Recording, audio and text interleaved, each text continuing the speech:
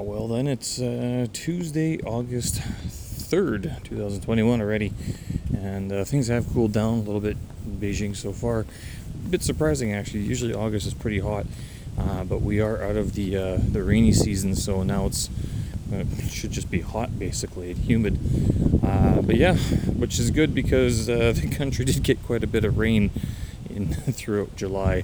And I'm not sure if you saw a couple weeks ago, Zhengzhou got flooded, and it turned out there's about 50, 60, or 70 people that died in the aftermath, sort of thing. And now, as I mentioned yesterday, there is a resurgence of the virus, which means that several places around the country have, if they're not locking down, they are heavily restricting who can come in and come out.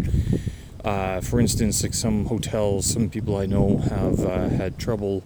They haven't been able to get into certain places, hotels or different office buildings, because their health code shows that they've been to a place like Shenyang or somewhere near there, and so the result is that now we have to find people who haven't been in those areas to go to these offices, but it's getting tough because resources are stretched thin as it is. But as it is, I mean, even now we are seeing work being canceled throughout the country, just because the offices don't want to deal with the hassle of if a case is ever found or whatever. They don't want to deal with the lockdown procedures that follow. But, you know, overall, I mean, how are we going to deal with this one? Are we heading towards another lockdown? I don't know. I mean, are they going to shut down the economy again? I don't know. It seems kind of strange that they would do that. But it is the time for bad news. I mean, I mentioned a little while ago, I think, that the education system, the private education system, is being scrutinized. Overhauled is one way to put it. But yeah, that one's received some scrutiny. And the next one, there's actually two that came across today. One is more positive and one is a bit, I guess you'd say, a little bit more negative. So Tencent is saying, or has been told, like, you guys got to crack down on your underage gamers. Basically, I guess it was a free-for-all. I mean, that anybody could play online games here in China. And so they were, and I guess what these enterprising young kids were doing is that they were getting, or someone was enterprising, and they were setting up fake accounts, as you do when you're a kid and you're not allowed to do something. So they set up these accounts as adults so that they could play these video games all day, and the government's now like, no, you're not... The company is not allowed to do that anymore. So they have to rejig some of the, I guess, safety procedures, safety precautions that are in place, and make sure that the amount of time that kids are spending on these games is significantly reduced, like cut in half sort of thing. Which, yeah, so there's another industry.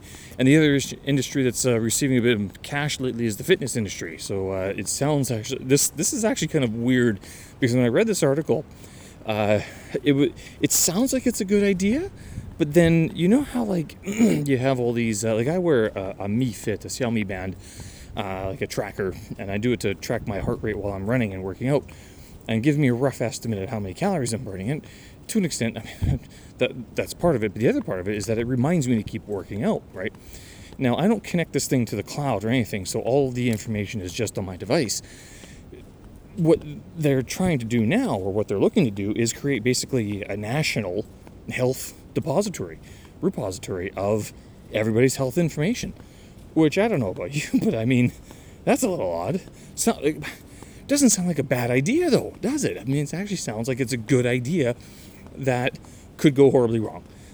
Basically, they're going to be, I would assume that they're going to get people wearing these little fitness trackers, and if you're not doing enough exercise or whatever, then they're going to beam to your cell phone or whatever a little message saying, hey, stop what you're doing, do 15 minutes of activity, you know, which, again, doesn't seem like a bad idea, but now you've got I guess, oversight. Like, you're not doing enough walking. You should get up and walk around.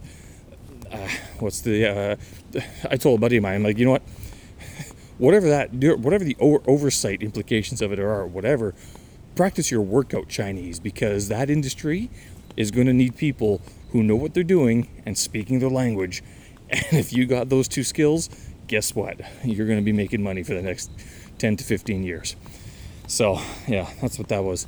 Overall, productive day. It wasn't very much to do in terms of work, but over on my own stuff, I actually there's two things I was looking at today. And the first one was creating a flashcard program in Python that in the Udemy course that I have, she does it with French and English.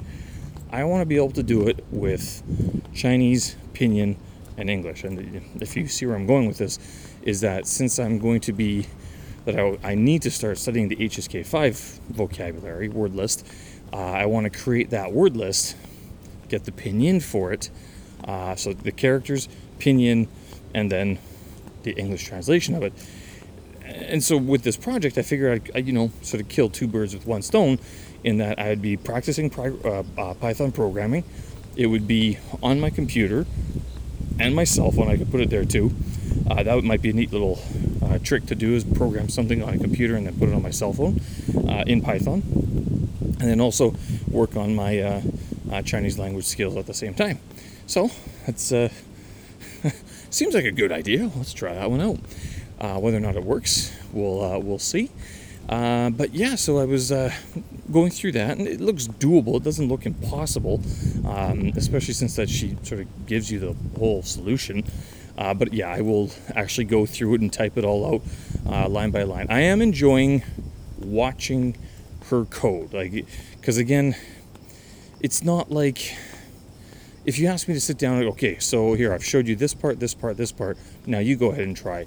I don't think I have a critical mass enough of information about programming that I'd be able to pull off such a feat. So I still need someone to take me through it. It's not like I have the rudimentary vocabulary or grammar in place wherein I can just create sentences or fragments of code on my own and then sort of piece them all together.